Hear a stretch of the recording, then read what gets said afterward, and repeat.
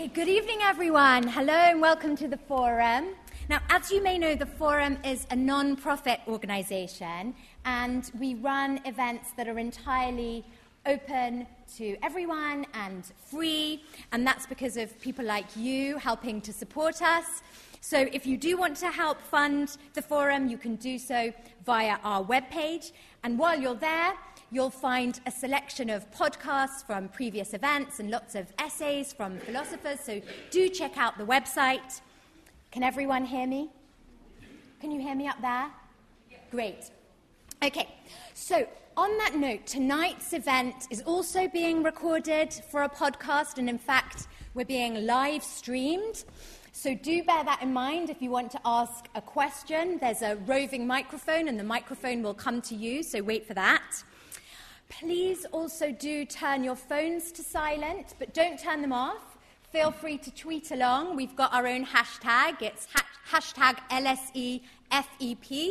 And you're very welcome to take photos and comment along on Twitter. Now, before we get going with tonight's great event, a quick public service announcement.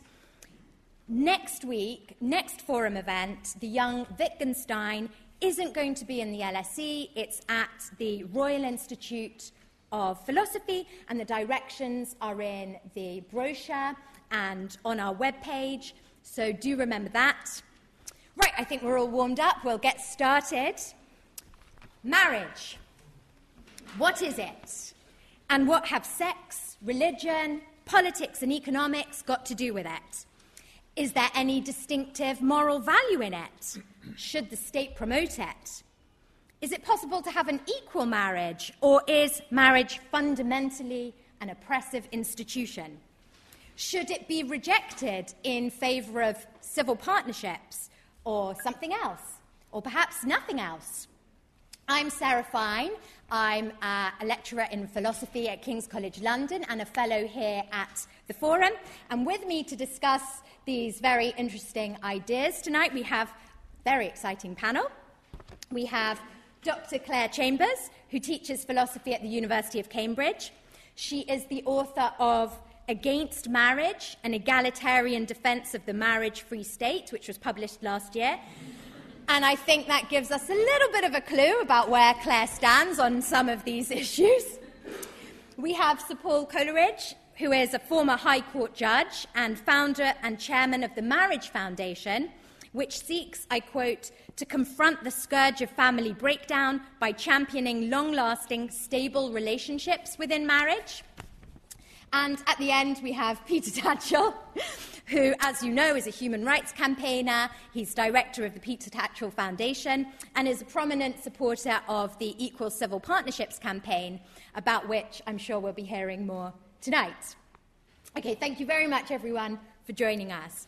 So the first question, of course, is, what is marriage? And I'm going to start with Paul. I'm amazed to see so many people here tonight, and it's great that you are all here, but it is an extraordinary thing, isn't it, that we're having a debate about marriage and its validity. If you had suggested 30, 40, 50 years ago that marriage was something which should be questioned, you'd have been regarded as raving mad. I mean, it was so much part of society by, if you like, by default, that the idea of having a debate about its worth and its validity to individuals and to society would have been thought of as quite ridiculous. So I think it's interesting that we're here tonight to discuss it. And speaking for myself, I think it's a good thing, because so many of the things that we take for granted are things that have just gone on for a very long time, and therefore we think they should just carry on. And I can think of many other examples, but marriage is something that it is good to put under the microscope occasionally, so that those who would advocate it and are in favour of its continuation can think about and articulate why they think it is so important to our society. That's my first point. The second point is just to tell you a little bit more about where I come from. The fact that I'm a High Court judge, or was a High Court judge, is neither here nor there. What is more perhaps important and drives what I do and what drove me to set up Marriage Foundation 6 years ago now, was spending 45 years in the family justice system, just down the road here in the Royal Courts of Justice, first as a barrister, then as a judge, the last 15 years as a judge in the family division, dealing with the fallout from broken relationships and broken marriage day after day after day after day, and watching as the rate of family breakdown just grew inexorably during the 80s and 90s and beyond. In fact, we have the highest rate in this country. We have the highest rate of family breakdown of any developed nation. And that is not a statistic we should be proud of. And so I began to think that sitting there day in, day out, dealing with individual cases was not what I wanted to do anymore. I wanted to confront the whole question of why we were allowing society to get into this situation where so many relationships broke down, and what the solutions might be. And it was that drove me to set up the foundation, and what we are about more than anything else, although the umbrella title is, as it were, shorthand, is about confronting the terrible problems caused by family breakdown, and in particular, the problems caused to children. And funnily enough, last night I was at a fascinating talk given by an American lady who specializes in this. When we talk about children, we always think of toddlers, don't we, and 11, 12-year-olds, people under the age of 18. She has written a really interesting book on the terrible problems caused to adult children when their families break down. So the idea that this is just something that we need to be thinking about intelligently as a society, because it affects children in particular, is right, but it's adult children as well, and sometimes in their 20s and 30s, if families break up, they can suffer hugely. So that's a little bit of introduction. That's where I come from on this, and I'm not at all doctrinaire. I'm not interested in names. I don't care whether people call themselves married, civil partners, or they can form a limited company as far as I'm concerned, providing they enter into a relationship which is a committed one, and I'll say a bit more about that in a moment. But the thing to remember about marriage is that it is a huge success story. First of all, it's been around since forever, in every society that has ever been, and even now it represents 80% of the cohabiting population of this country. So although there is a lot of talk of the increase in cohabitation, and indeed there has been a very significant increase in the number of people who live together in an informal way since the early 1980s, there's been a huge spike, the fact remains, whatever you may think, that the vast majority of the population, when they turn to the question of children in particular, in fact want to marry. So it's a huge success story in that sense. It's also a success story in the sense that all polling always shows that children between the ages of 14 and 18, their main aspiration in life is to have a stable married relationship that lasts, that endures for their life. Why is that? For the simple reason that as a species, we are hardwired to want reliable love. And it doesn't matter what sex you are, where you come from, we all have that visceral need for reliable, trustworthy love, and it is more often found within a married relationship than anywhere else. Because of, and I shall now move on to my last point, this whole question of commitment. What makes the difference between a cohabiting relationship and a married relationship? The answer, in a word, is this funny word, commitment. What that means is that two people at the same time, in a married situation, obviously in a public situation, stand up in front of their friends, relations, and anybody else who's lucky enough to be invited, and say, sometimes in rather old-fashioned language, I want to be with you for the rest of my life, and the other person says the same.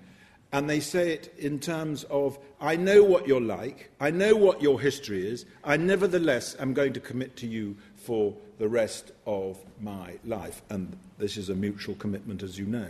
Now, that seems to be the difference between relationships which last and the relationships which are less stable.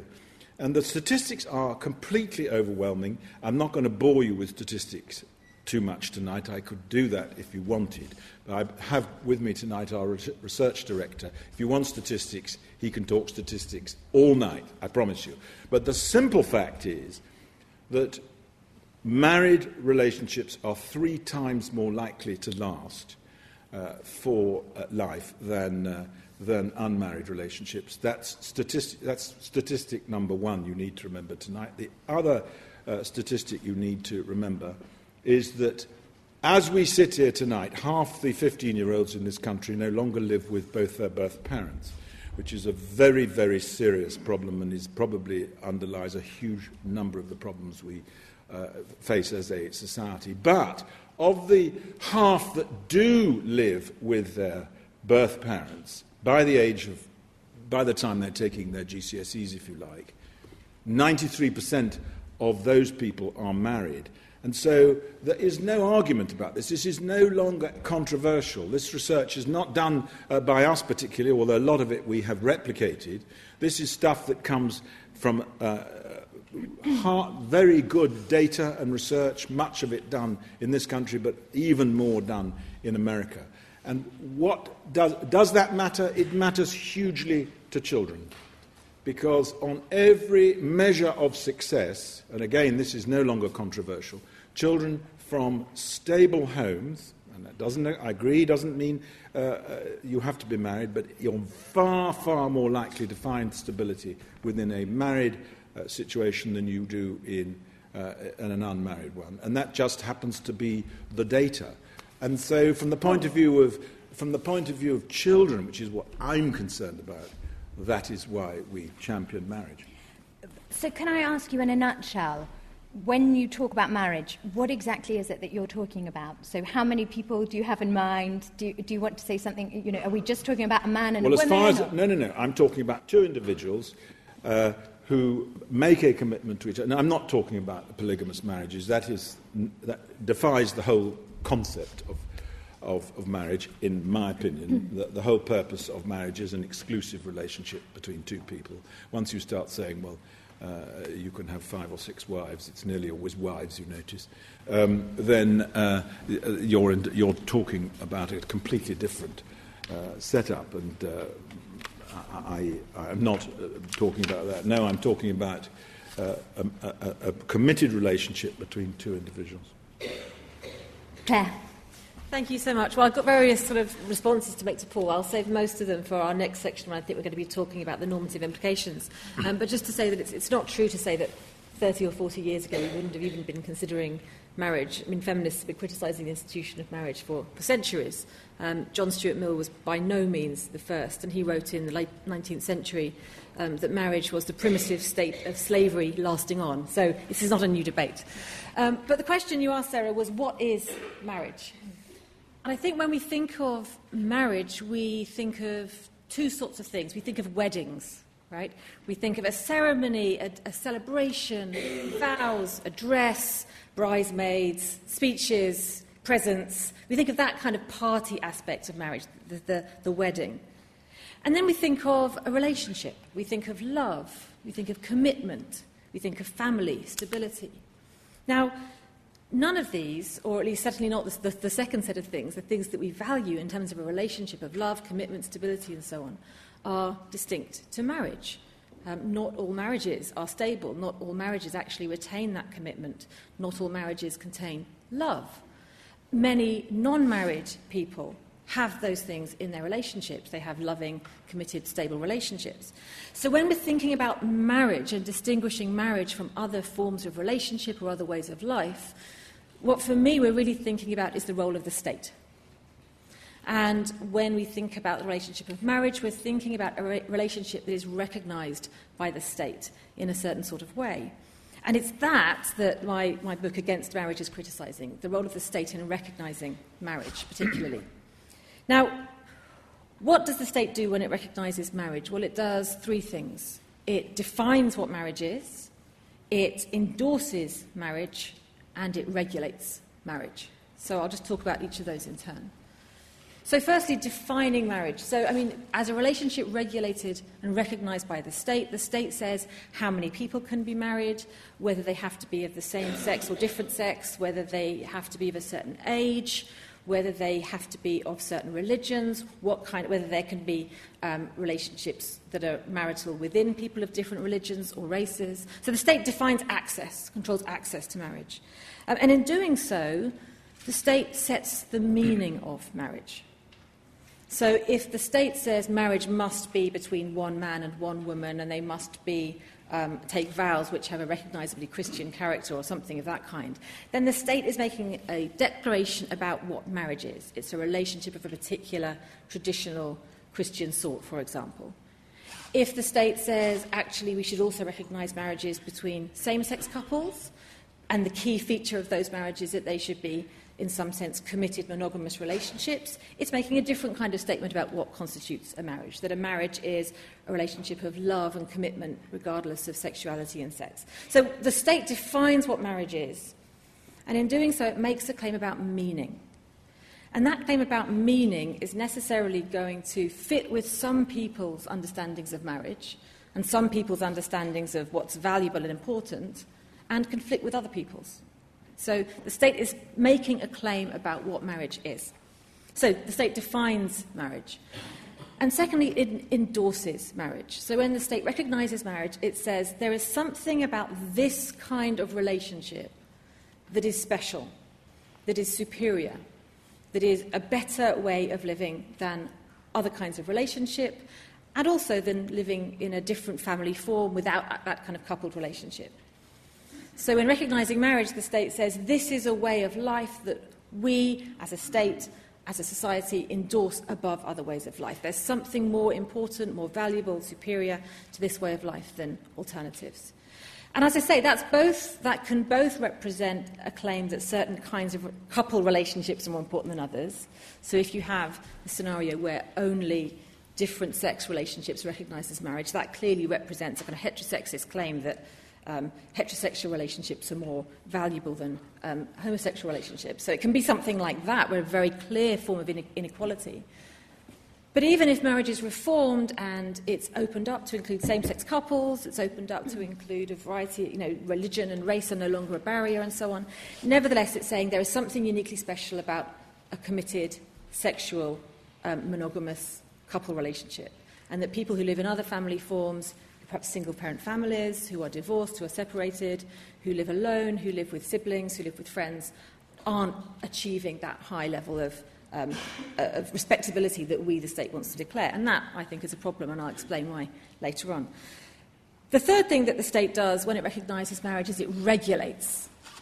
Right? It regulates personal relationships. It says what is permitted, and it says what legal rights and duties come from being married. And the key feature of marriage, as I understand it, as I philosophise it, is that when the state recognises marriage, it gives a bundle of rights and duties to married people. And it gives that bundle of rights and duties to married people simply because they're married, and not because their relationship is necessarily different in any other way from another relationship. So, for example, a married couple will typically get a bundle of rights and duties concerning matters such as parenthood, property ownership, migration, next of kinship, inheritance tax, and so on. A big bundle of rights and duties that come together to the married couple. And they get that bundle simply because they're married, and not because their relationship is in any other way different, because you could have an unmarried couple in every other way identical that doesn't get that same bundle. And again, in doing that, the state is making a declaration about the kinds of relationship practices that it thinks should go together. And it's making a claim about the right way of living and the right sort of default assumption for family forms. And I'll say later what I think is wrong with that. Okay, fantastic. I have a feeling we're already going to get a debate going over here, but I'm going to go to Peter first, and then we'll open up to the floor. Peter, what is marriage? Well, first let me say a huge thanks to the Forum for European Philosophy for hosting this meeting and the LSE for giving us this room, because today there's far too little public debate about these kinds of issues, and it's great that you're all here and engaged to think about not what is, but perhaps question what is, and also think about what could be. My starting point is, of course, marriage has a history, a long history, an ancient history, and it's not a very nice history. We think of marriage today as being all about love and commitment, and for many people it is. But going back in time, marriage was never about love and commitment. It was first and foremost about the male control of women and children, and in particular, the male sexual control of women, to regulate women's sexuality and reproduction within a particular framework,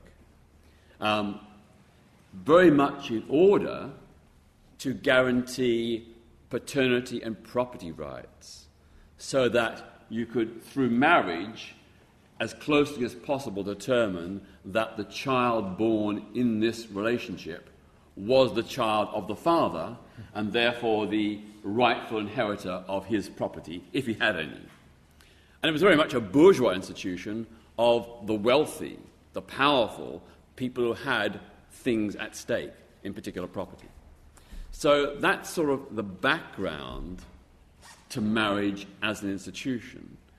And although it has evolved, and nowadays it's much more co-equal and there's much more romance and love and what have you involved, we still see residues of that historic patriarchy.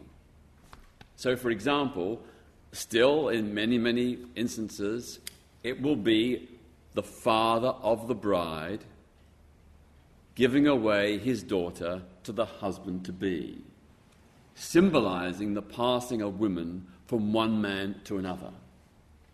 And even the language of husband and wife. Husband, the other meaning of husband is to manage and control, which does in many cases denote the way in which men have traditionally treated women and children within marriage. So we can see evolution and change, but we do see residues as well. The other point I'd say is that, having said this, I think so far we've come at this from a rather Eurocentric angle, because we're not looking at the way in which marriage exists in many parts of the world today, where patriarchy and misogyny are ingrained in the institution of marriage. We have arranged marriages, forced marriages, or marriages where family and clan and religious tradition often dictates who marries who. So it's not really a free choice in the sense that many of us would know it.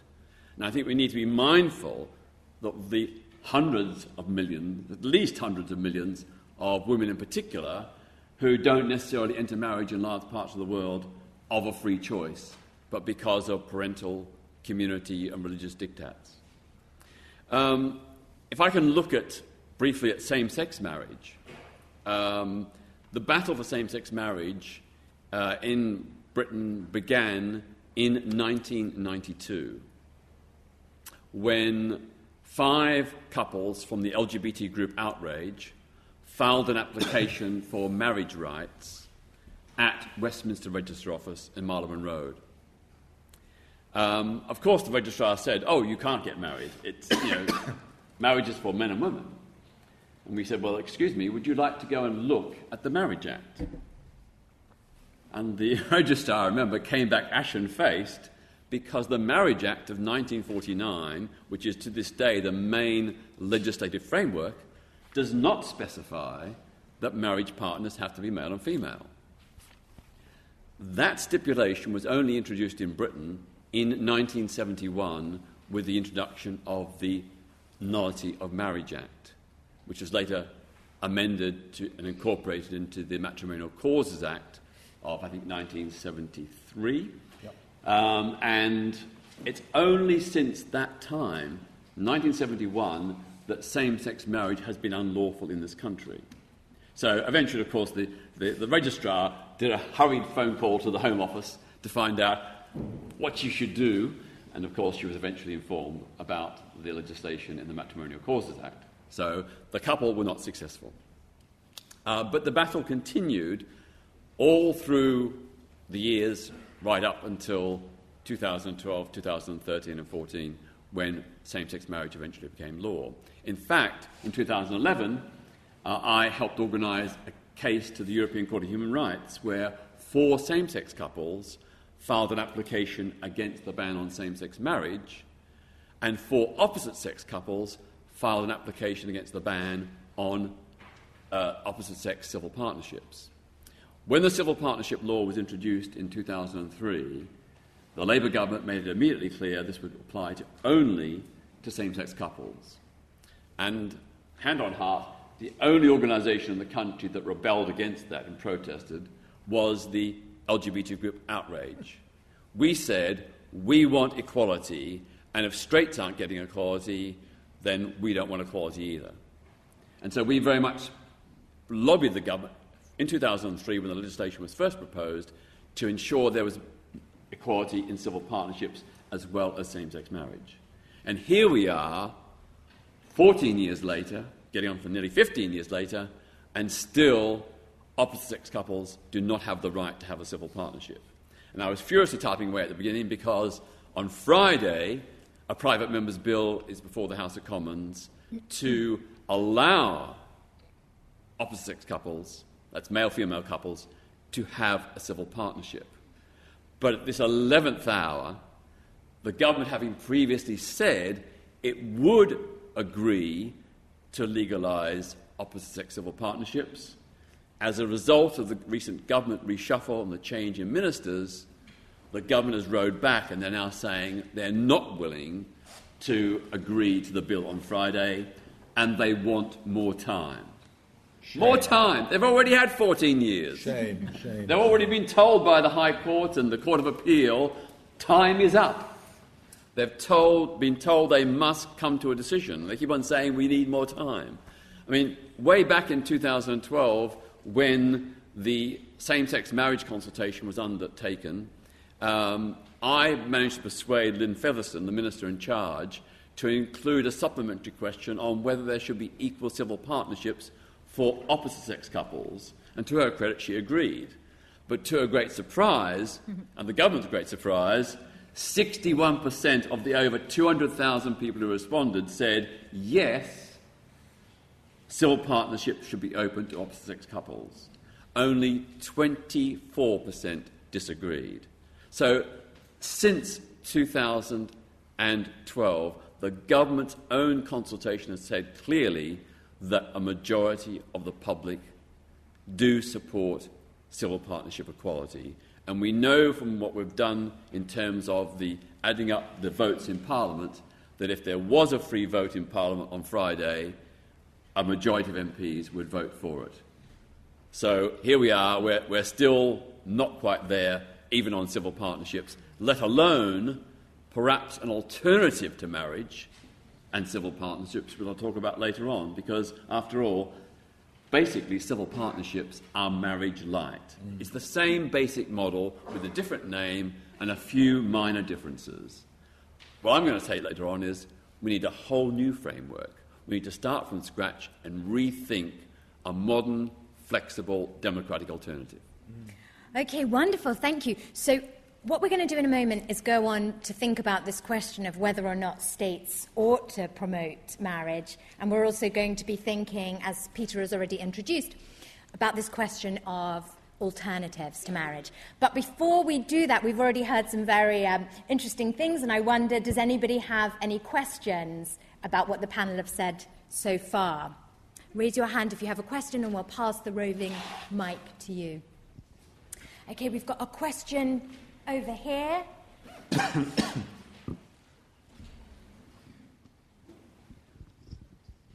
Thank you very much to all the speakers. That was all really interesting material.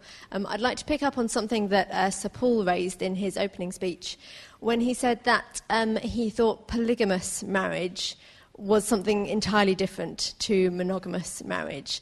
And given the premise that seemed to be the working premise of the panel, that in contemporary society, love and commitment are the main measures, the main features of what people look for in a marriage.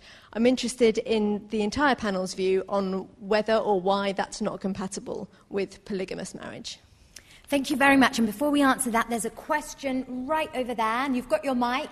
Hi, it's another question for Sir Paul. I'm interested in the Marriage Foundation's view on equal access to civil partnerships for straight couples, and whether you might, or all of the panel might be involved in some lobbying activities around that ahead of Friday. Okay, fantastic. Thanks very much. So we've got the question about polygamous marriages and the question about equal civil partnerships. And let's start with Paul. Well, I mean, it's a point of view. I just happen to think that when we're talking about marriage this evening, I in my mind, I'm afraid, am thinking of a monogamous, exclusive relationship as marriage. If you want to, you can devalue the definition so that it has no meaning at all if you want.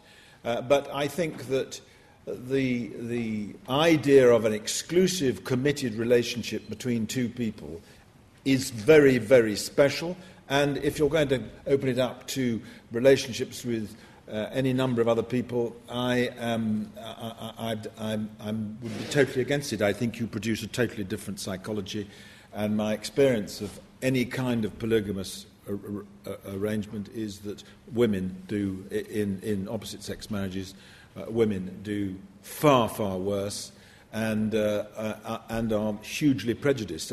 Funny enough, I spent a lot of time with the Latter-day Saints community, the Mormon community out at Brigham Young University last year, talking to them, and I asked them obviously what their position was on polygamy, and of course it isn't a position because they haven't had polygamous marriages there since 1880. Although we all go on saying, "Oh well, the Mormons are giggle," they have hundreds of wives. Actually, it hasn't been since before the turn of the 19th century, let alone the 20th century, but. Those who were old enough to remember their parents and their mothers said they loathed it. All the women hated it. And the idea that this was some jolly, easy, relaxed arrangement for people to move between different partners is, I'm afraid, a male myth, as so often these myths are. And so I very much strongly feel that I'm talking about a committed relationship between two people. Can I just answer quickly the civil partnerships? Marriage Foundation is strongly in favour of civil partnerships and has been since day one, because we are not concerned about names, and I'm with Peter on this. I don't think it matters what you call it. What matters is what is going on between the couple. And if, for some reason or other, logical, illogical, whatever, people prefer not to be called husband and wife, fine. I mean, absolutely fine. If what you have done is formed a committed relationship, as I say, form it into a limited company if you want, or whatever you like, but and don't let us get hung up, as some of the Christian community do, on this idea of marriage because it's called marriage, or there's husband and wife. These are roles which suit us at a particular time, and I was interested in Peter's history lesson. I remember learning all about the history of marriage as a law student, and of course it was horrible. I mean, if you go back, and you have to remember, until 1893, women could not own property at all. Some might say. Anyway, I'll so and go.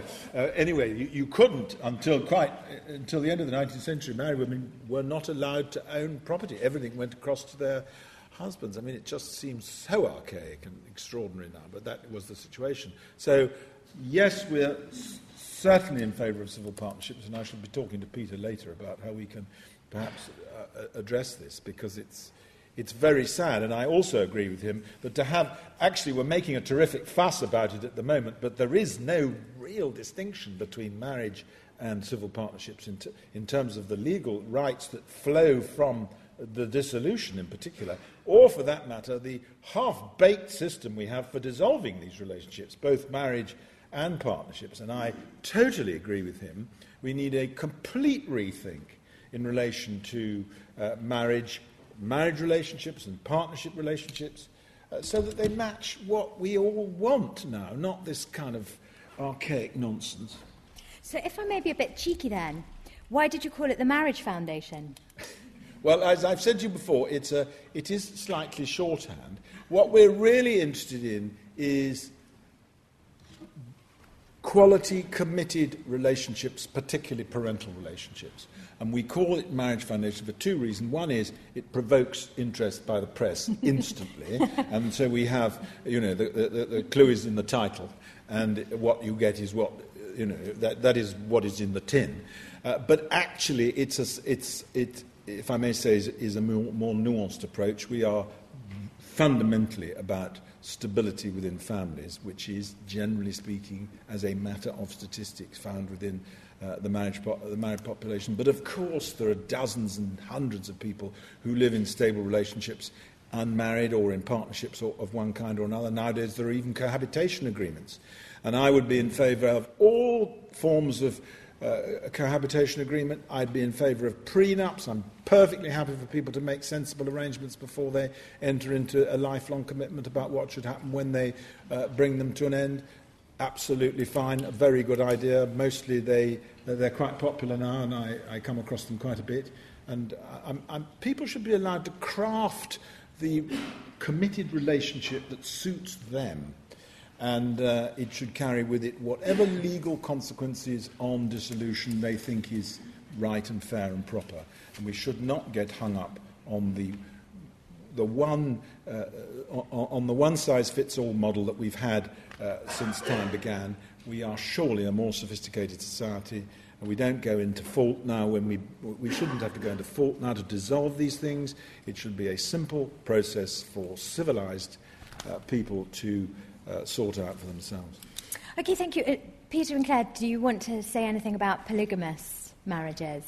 I'll say something briefly. Yeah, so, I think with my perspective is that the state shouldn't recognise any kinds of marriages, so therefore it shouldn't recognise polygamous marriages. I don't think the state has a role in legislating to enforce monogamy in relationships either. Where the state does have a role is in ensuring equality and the protection of the vulnerable in relationships, which often will mean women.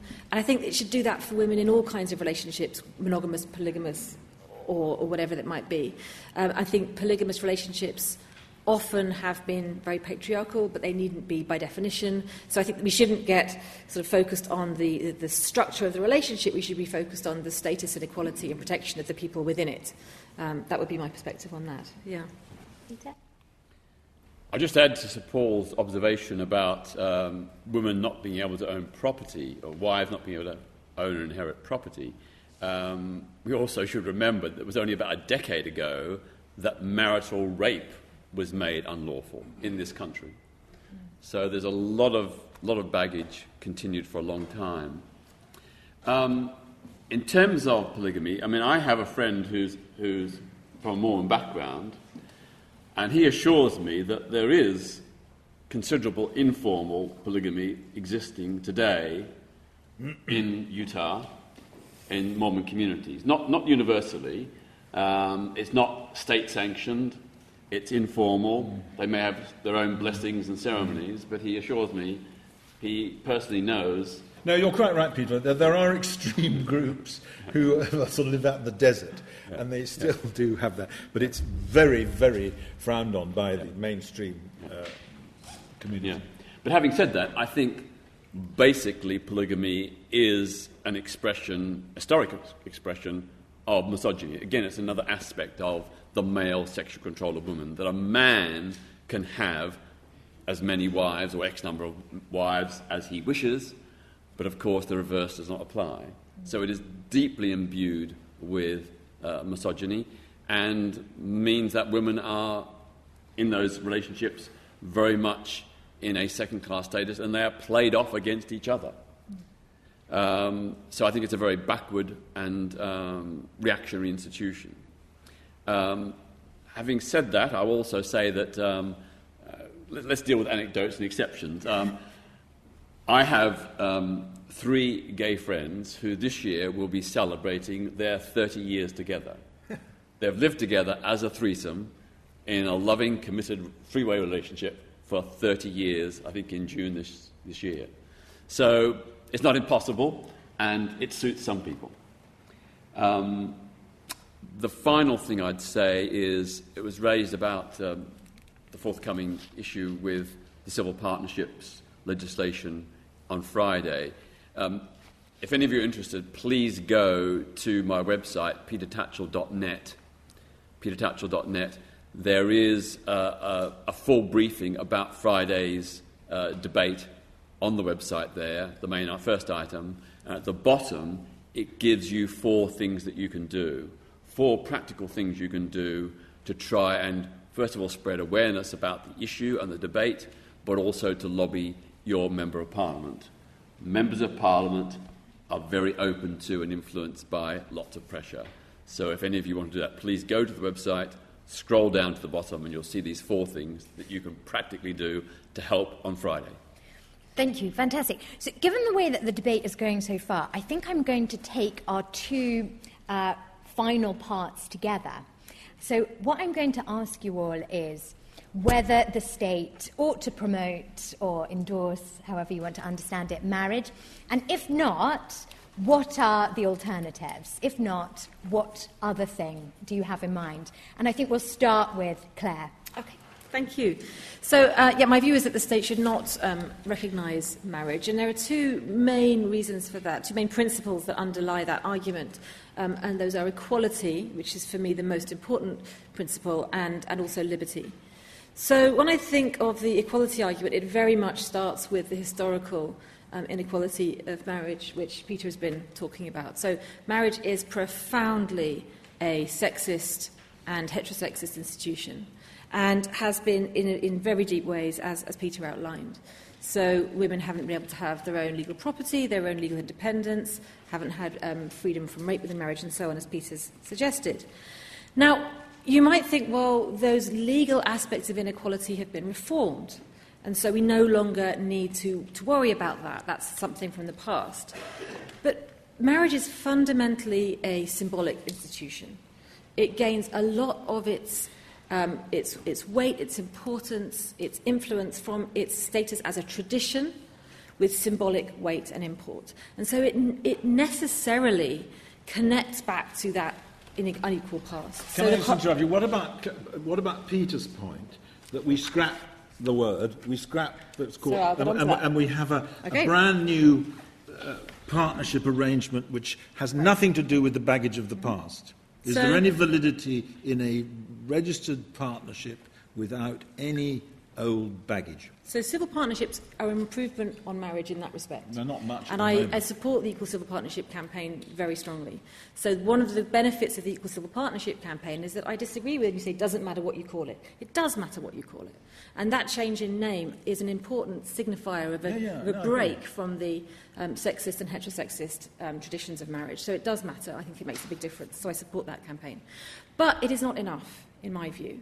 Because the equality critique of marriage is not just based on its historic past, it's also based on the necessary aspect of recognising particular relationships and ways of life above others. So any recognition of marriage or of civil partnership, however reformed, necessarily enacts a hierarchy between relationships that do and don't have that status. So it necessarily says there is something different about a relationship which is a marital relationship or a civil partnership relationship and a relationship which doesn't have that legal status. And that can enact a hierarchy between relationships that are functionally identical but do and don't have that status. But it also enacts hierarchy between people who are in relationships and people who are single, and people who are in the kind of relationships that are recognised by marriage or civil partnership, and people who are in different kinds of kinship relationships, who structure their family form around networks of other forms, of siblings, of broader families, of friends, and so on.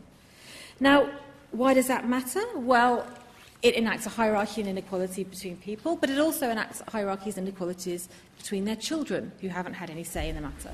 It enacts a sort of stigmatisation of people and their children who are not in the sort of respected form of relationship, and it may also enact a legal inequality in the form of unequal legal rights and duties, and that's a problem. Now, same-sex marriage and the recognition of same-sex marriage has been a fundamentally important egalitarian campaign. And again, as a political campaign, I wholly support the move from different sex-only marriage to including same-sex couples within marriage. So it's an important reform, an important move towards equality. But again, it's not enough, because it doesn't do anything to undermine that basic idea that there is something special about marriage. And indeed, within lesbian, gay and queer communities, there has been a lot of debate as to whether marriage and same-sex marriage actually is overall a progressive or a regressive move. Because by focusing on marriage, there is a danger that entrenches the idea that there's something uniquely respectable about married relationships, and that people, including same-sex couples or lesbian and gay people who are not in committed relationships, who aren't married, retain that stigma and that inferiority, and that's a real problem. Now, so equality is, for me, one of the real problems with any state recognition of marriage or civil partnerships. But the other issue is liberty, is the respect for autonomy and for different ways of life.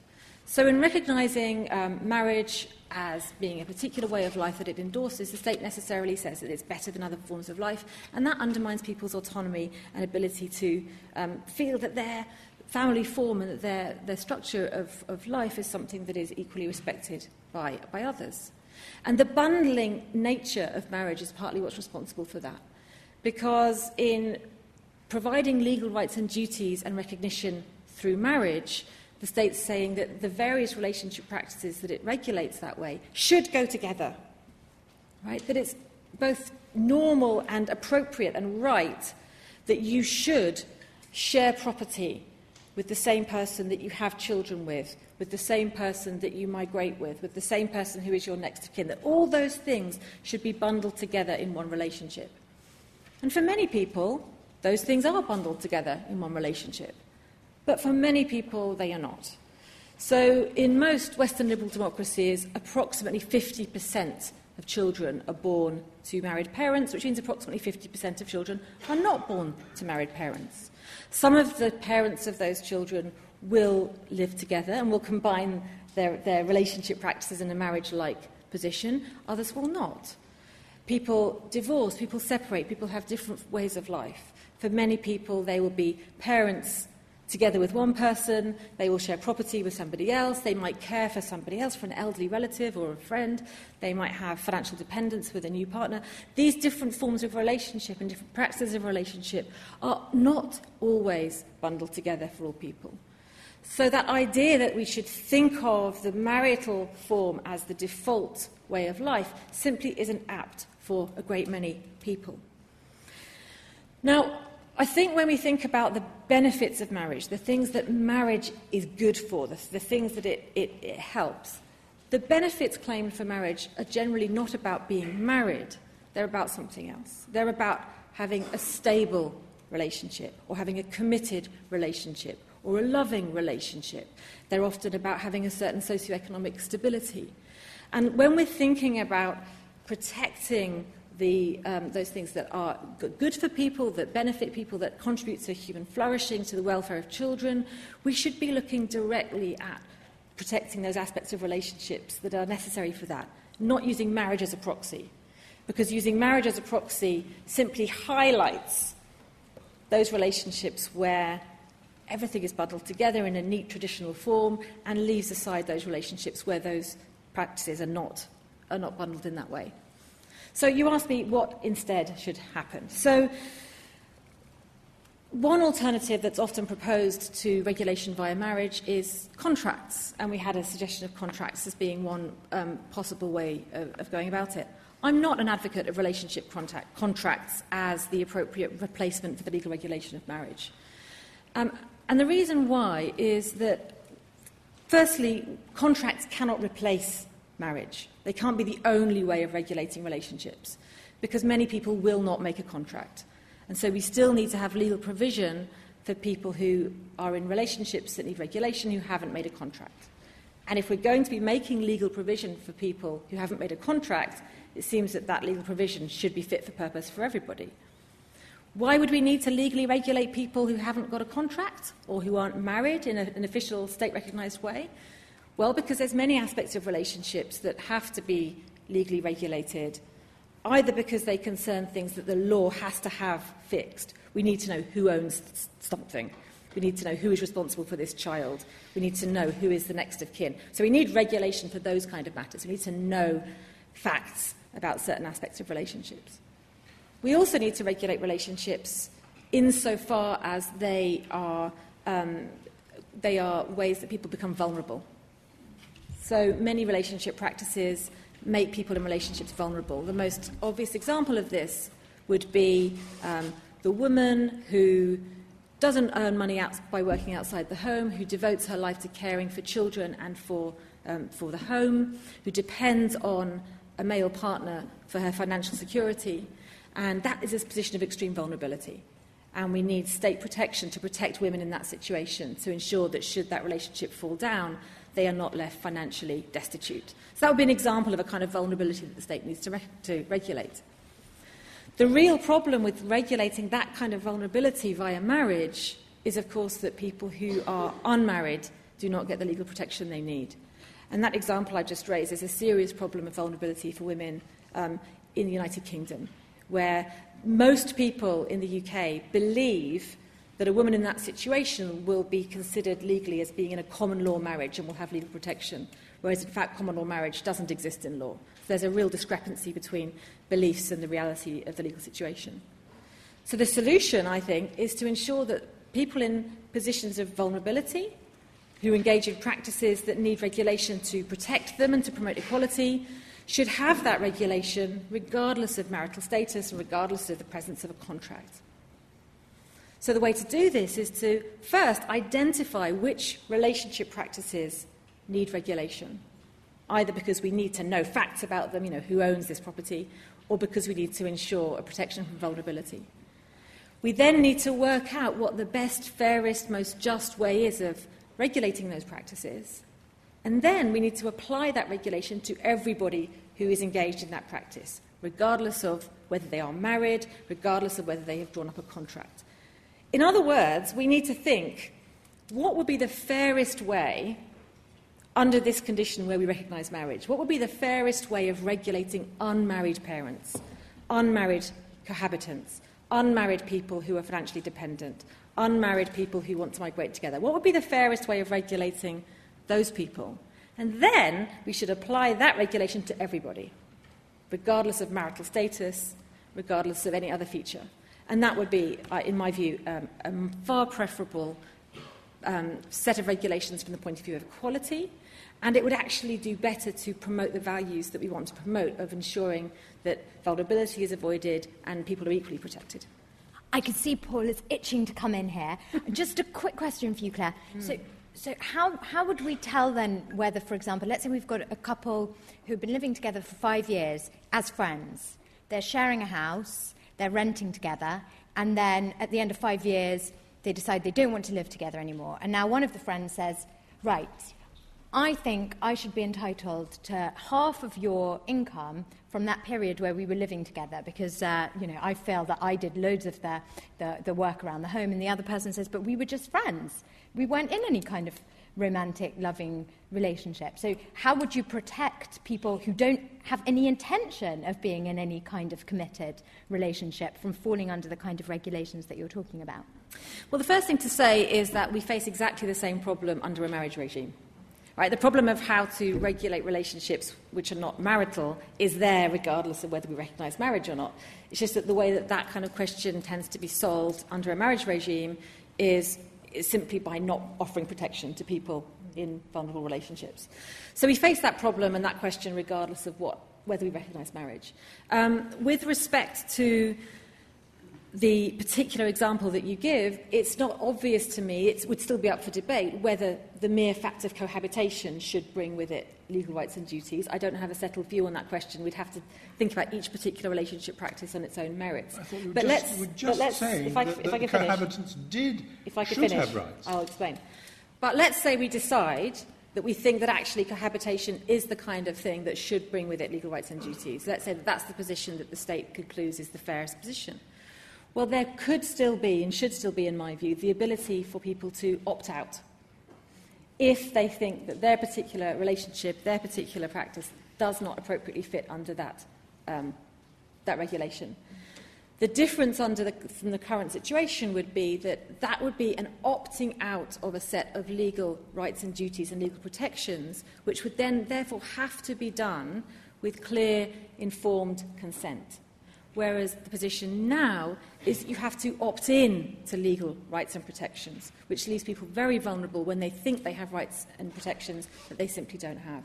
So there can still be room for diversity, but through opting out of the protective function of the state rather than through having to opt in and having to get agreement from your partner to enter into that protected situation. Okay, great, thank you. I'm longing to read Claire's book. I hope she's going to give me a copy tonight and sign it, because I think it's very provocative what she says in the nicest possible way. It makes you does really make you think about what the state is doing. There are at least three major illogicalities in what she has said. Number one,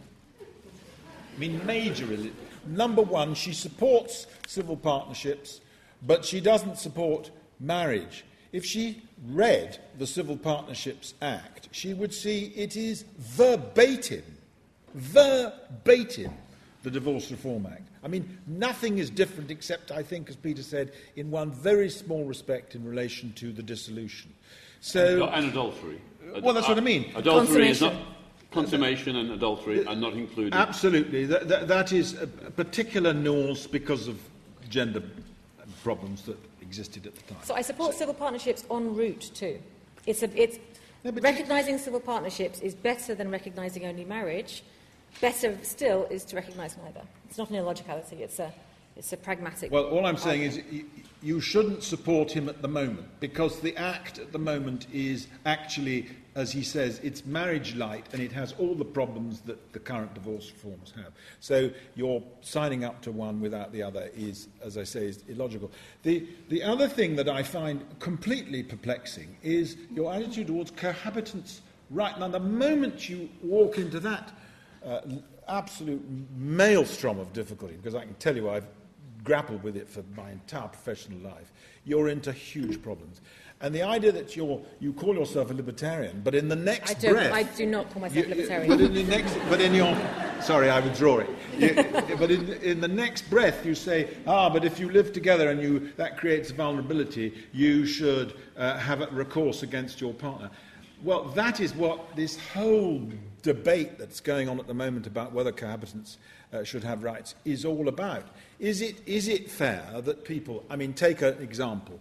People in this room, they're living together with their girlfriends, their boyfriends, whatever, and it happens to suit them. They may have a sexual relationship. At the end of it, they may move off as partners and set up home together, but they've never, in any sense, thought of themselves as a long-term committed partnership. Now, why on earth is the argument, should two people who choose to live together, with or without sex, and it's got anything to do with it at all, why on earth should there be a financial obligation one to the other if that relationship comes to an end? Now, that's the argument, and I have to say that from Marriage Foundation's point of view, we have always veered to that side. We think it is completely wrong for people who choose not to enter into a legal relationship, when there are plenty of ways of doing it, should then be saddled by the state with obligations towards someone they happen to have lived with. Now, you say, well, of course,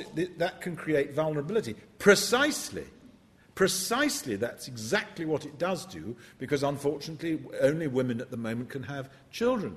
And as we all know, once the children come along, 9 times out of 10, it's the women who are disadvantaged because they want to anyway take time out to bring up their children, certainly in the early years, so their financial position is hugely disadvantaged. And that is why some kind of legal wrapper is much the fairest way of doing it, so that when that relationship breaks down, if there has been financial disadvantage caused by the relationship, particularly driven by childbirth and the formation of families and the rest, the state intervenes via the courts and says that has to be redressed in one way or another. Now, I have sat in court many times and tried to find a solution where a woman, for instance, has spent 20 years of her life bringing up 4 children in an unmarried arrangement, and then it breaks down, and what has she got to show for it? As Claire says, nothing at all. She has no rights at all. Now, is that fair? No, it isn't fair. It isn't fair. And the question is that unfairness, which affects quite a small number of people, actually, statistically speaking, it's actually quite a small number, because there are other rights that people get. Is that fair? It isn't fair. But I think the greater fairness is to not intervene in people's lives if they don't choose to make a legal commitment via marriage or partnership. Now, does the state intervene? As far as I'm concerned, not unless children are involved. I think that if people want to have whatever relationship they like Peter's friend, there are 3 of them, absolutely fine. If people want to live in a commune of 50, it's of no interest to the state at all. The whole dynamic changes when children are brought into the picture. Then we all have a stake, okay? We all have a stake in the way children are brought up. If you, as parents, make a hash of it, the state picks up the pieces. Yesterday, as it happens, the latest financial statistics for the cost of family breakdown were published by a very well-respected organisation called the Relationships Foundation that tracked this year by year. It's now running at £51 billion, up from £37 billion only as recently as 10 years ago. And that is the fallout from broken marriage and broken families, broken relationships of all kinds. And that is why the state has an interest in stable families. And that is why they should encourage stability. I totally agree it isn't always found within marriage. Of course it isn't. We all know the horror stories about broken marriages. As I say, I spent most of my life looking at them. But they're horrible. But the fact is, and the data is clear, that they are far more vulnerable, these uncommitted relationships, than the committed ones which are then put inside some sort of wrapper in one way or another. Don't let's worry about the detail. And can I just make my last equality point, and it's a very, very important one. People always say, well, the wonderful thing about unformed, unregulated cohabitation is that everybody is equal, and there's no patrimony, there's no nothing. Actually, that is not what the research shows. There is always someone in an unformed relationship who is in a weaker position than the other. It can be the husband, it can be the man, it can be the woman, there's always one, and it's the principle of what's called asymmetric commitment. If you have 2 people who form a relationship, and take the typical male-female partnership, almost always the female commits in a very real way much, much quicker and more deeply than the male. Which means that from then on, the female is very, very often in a weaker position. Why? Because the man is much less committed. Now, it normally takes a man a great deal longer to get to the stage of wanting to form a permanent, lifelong relationship. And that is demonstrated by the fact that the average age now for marriage is 33 for men and 35 for women. In fact, I think it's even higher than that now.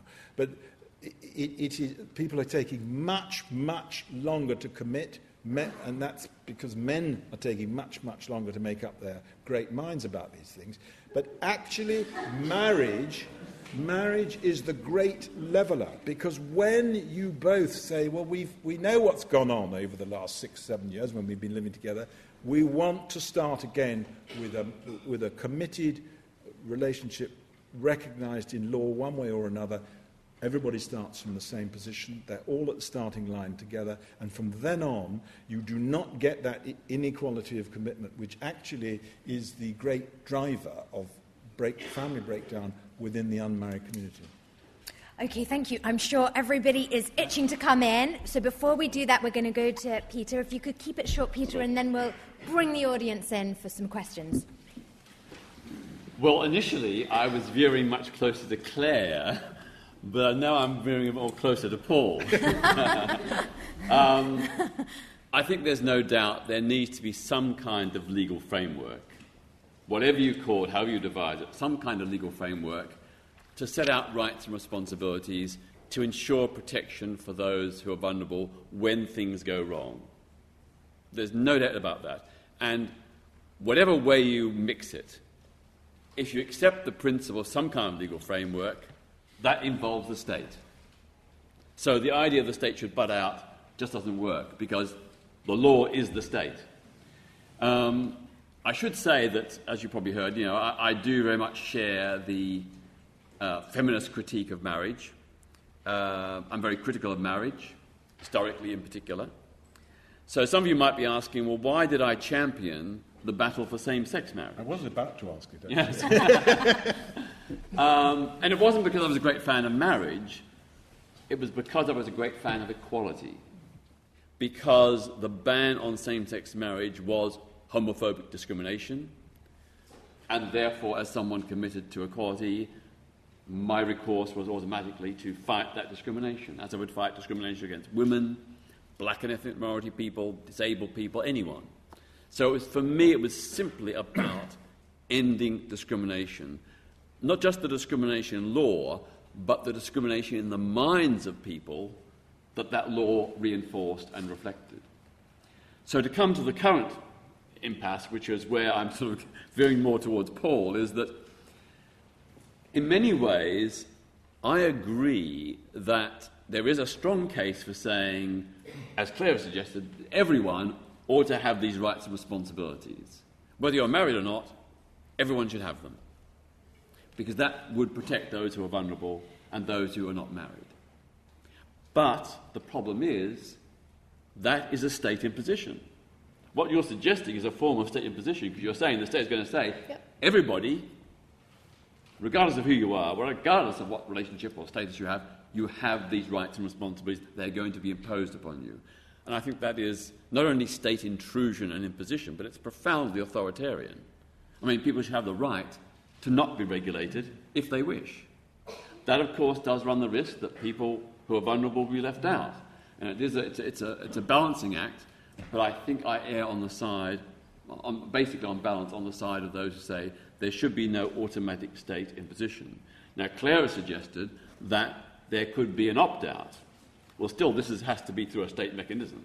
You have to opt out, and you have to sign a paper and everything. But again, what about people who forget to opt out, or people who think, well, this is only a temporary thing, it won't last, it's just an arrangement for the moment, and they don't take the time to do the opt-out. And why should they be forced to opt out from something that the state says you are obliged to do, or these are rights and responsibilities that you're obliged to have? Why should a person be forced to opt out? What I want to do in the next session is talk about my alternative model, so I'll save the rest of my time for that. Well, I think you should say it now, Peter, because we might not have time later to get to it. So do let us know, what's your alternative model? So if we were starting from scratch, I don't think the marriage or civil partnership model would be the one we go for. It is too rigid, too inflexible. It's a one-size-fits-all model. And it doesn't reflect the huge diversity of relationships in our society. So some people live together, others live apart. Some couples share their finances, others have financial independence. Some have children, others don't. There's lots and lots of diversity. And I think a system of relationship rights and responsibilities needs to reflect that. I think also we need to perhaps move away from the marriage model and think about the right of a person to nominate any significant other in their life. Now, it could be a partner, a love relationship, or it could be a lifelong best friend, a favourite niece or nephew, a sister, a brother, a carer, because we know that there are many non-sexual, non-romantic relationships which are very committed and enduring. I know of 2 elderly women whose husbands died. They've set up house together. They live together. They support each other. They do all the kind of functions and support that a marriage would do. And I think to myself, well, why shouldn't they have rights and responsibilities?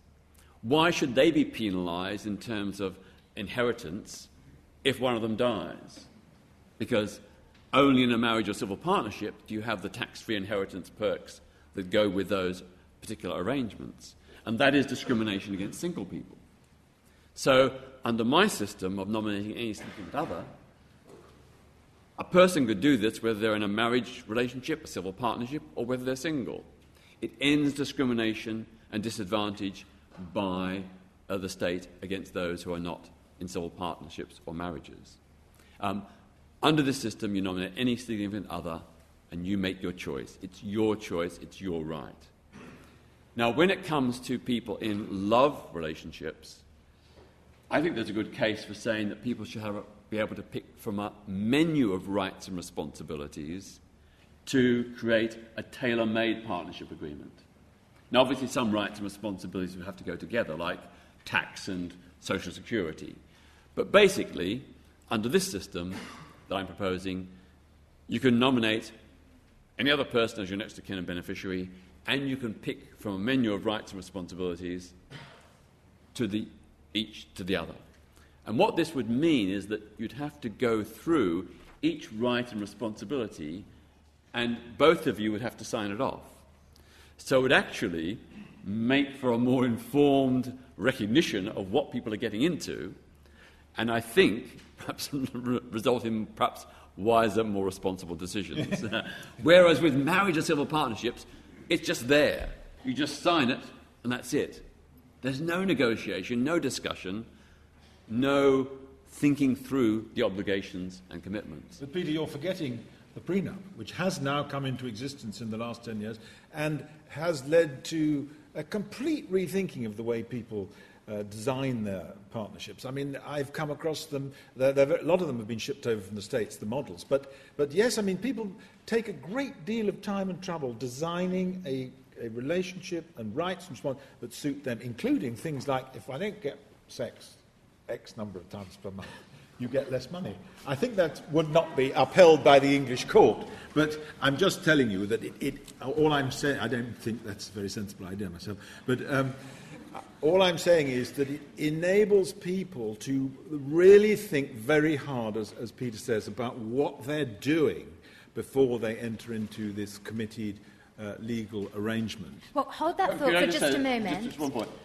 I perhaps didn't quite explain it properly. I mean, under this system, when you nominate the significant other, whether that's a love relationship or not, you both write down a pick and mix from the rights and responsibilities. So it applies to everyone, not just people in marriage-type relationships, close friends and others as well. The problem is what happens when the powerful member of a relationship refuses to sign off on the rights that would protect the vulnerable member. And that's the problem with that arrangement. Okay, thank you very much. What we're going to do is bring you in now, and then we'll come back to our panel to defend their positions. So, questions? We'll start with this gentleman over here. Can we get the mic up to the top? This mic up to the top. Okay, thank you. Thank you.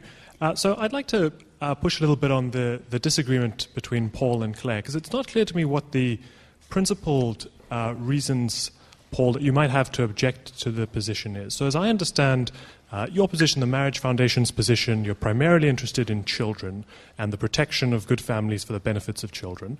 And as I understand Claire's critique of marriage, it's to say that the state shouldn't be engaged in granting special status to certain relationships, and it shouldn't bundle rights together such that you only get them in this kind of all-or-nothing package.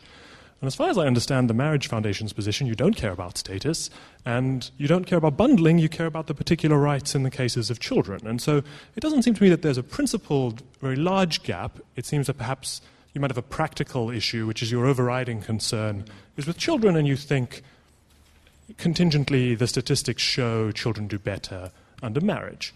And that's fine, but that doesn't seem like quite as strong a principled disagreement as perhaps you phrased it initially. So I wanted to just push a bit on that. I'll take a few more. Okay, Thank you. Yeah. We've got one here. Well, thank you. My question is for Sir Paul. So in the beginning you said that statistics shows that if you ask people between the age of 14 to 18, like the main aspiration in life is to have a strong and stable marriage and reliable marriage. And you said that some of that was down to biology, but don't you think that it's possible this is not a biological thing, that it's something conditioned by a society in which marriage has been part of the tradition rather than biology? Okay, thank you. And we're going to take two from the top. I sound like Carol Vorderman. This lady over here. Thank you. I have a question about civil partnership for heterosexual couples.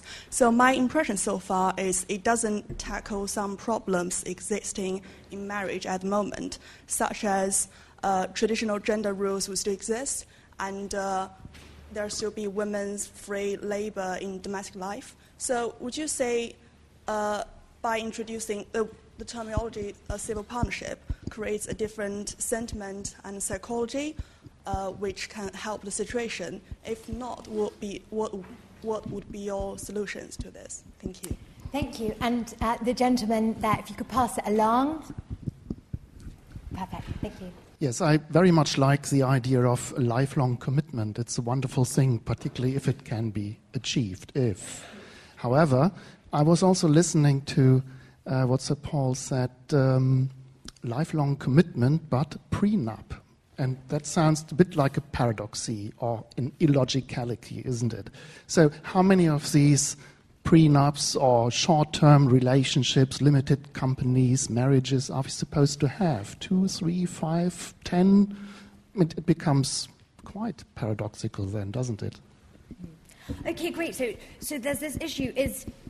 Aren't marriage and civil partnership different? Because marriage has the kind of expressive and symbolic baggage that civil partnerships don't. And then we get the question about what's really going on here? Are we worried about the children? Are we worried about something else? So I'll put those questions to all four of you. I'm going to start with Claire, and then we'll come to Paul, and we'll end with Peter. Thank you. Thank you. Yeah, so, I mean, one of the things that I think is really interesting when we talk about lots of the benefits of marriage, and when, Paul, you talk about the things that you care about in the Marriage Foundation, you talk about lifelong commitment and stability, it seems to me that the relationship which is the most stable and the most lifelong commitment is the relationship of parenthood. And I sometimes wonder why parenthood isn't the relationship that we should be exalting. Why don't we have a state-sponsored ceremony of parenthood? Why don't we have strong norms about the commitments of parents? So I do wonder, when marriage is used as a way of defending children's interests, why we don't think about parenthood. So why don't we structure our norms around that idea, that it's the commitment that the parents make to the children and the commitment they make to each other as co-parents, which may or may not be coextensive with the commitment they make to each other as sexual partners or whatever it might be. So I think that's a real question for me. Whenever we think about children, why isn't it about parenthood, not about marriage? I agree with the person who said that the desire to get married is not probably biological but cultural. I think that's absolutely right. And the question about whether civil partnership has a different psychology, I mean, that's my hope, is that having a civil partnership sort of terminology as distinct from marriage enables some of that shift away from the kind of patriarchal history and implications of marriage. That's my hope. I'll be brief today. Thank you. Fantastic. Yeah. Well, I'm going to agree with Claire on her relation to her last answer. It is interesting, isn't it? We spend a lot of time tearing our hair out about the difference between civil partnerships and marriage. The fact is, it is a psychological difference. At the moment, it is a psychological difference. It is really not a practical difference or a legal difference. And the reason for that, of course, is that when this was introduced as a precursor to the same-sex marriage legislation, which came in much, much later, Parliament wanted to produce a model that looked in every way like marriage, but was called something different. So it is, in fact, in legal terms, identical. I mean, if I try a case, or if I tried a case between a same-sex couple, the law is identical, the case law is identical. So there is no difference. But there's a psychological difference. I mean, if you talk to the couple who are going to the Supreme Court, as I have done, and others who feel very strongly about this, it's about feeling that I'm not a husband or a wife. What difference does it make? Well, it is all about how you feel and what you call yourself. So I think there is a difference there. In relation to what was said about me being really the same, not being very different to what Claire said in relation to the children, I'm afraid I disagree with you about that. The first thing to remember is that, as I said before, marriage is very successful as a arrangement. Whatever may be the statistics, the fact is if you get married tomorrow, you have a 60% chance that you will remain married to that same person for the rest of your life. In other words, it is highly probable that your marriage will last, and only seriously possible that it will come to an end. In other words, it's a huge problem, of course, but it's still the norm that most people who get married stay married for the rest of their life. Therefore, and again, the statistics in relation to marriage are very, very clear. They do last longer, and children do better in stable relationships. Does it matter if the parties are married? Does it affect the quality of their parenting? Not really. I mean, there's a little bit of nuanced research about that, about children's mental health. But does it really affect them? I wouldn't even bother myself to argue about it. What children want is stability. And if you don't believe me, go and sit in a family court any day of the week if you can get in. And you will find that the one thing that children say always, over and over again, monotonously, without fail, when they are consulted about their arrangements, when their parents' relationship comes to an end, what do they want more than anything else? For mummy and daddy to get back together again.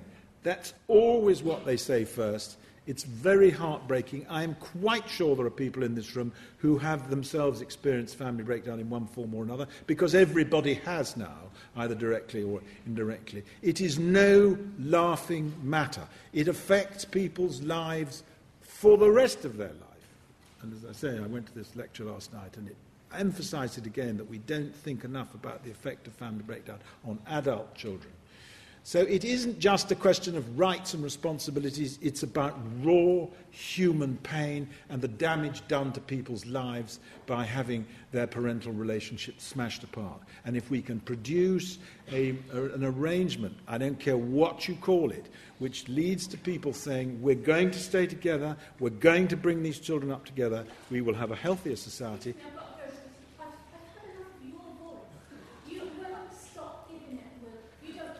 Oh, dear. You've actually got more interesting things to say. Thank you very much.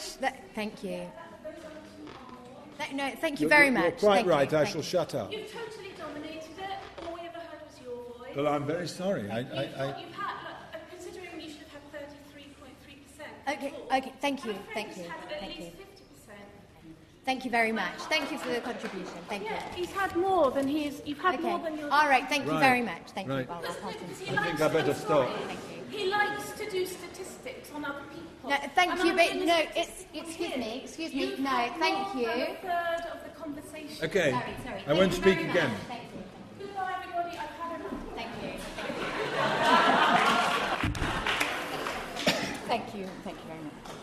Okay, well, I think we'll hand over to Peter for the final word. Thank you very much. We're nearly done. Just to pick up on what Paul has said, he has said several times that marriage is much more successful than cohabitation, and cited the figure that 60% of people who marry will stay married for the rest of their life. And at first that sounds a very good, positive thing. But you must also ask the question about the quality of those marriages. And I look to my own parents' marriage, which lasted until death, but was not a happy marriage, not a good marriage for me and my siblings. So I think, we need to bear in mind that longevity is itself not an indicator of the virtue of marriage. Just to pick up Claire's point, she said one of the problems with my proposal was that a powerful person would refuse to sign off, the particular rights and responsibilities.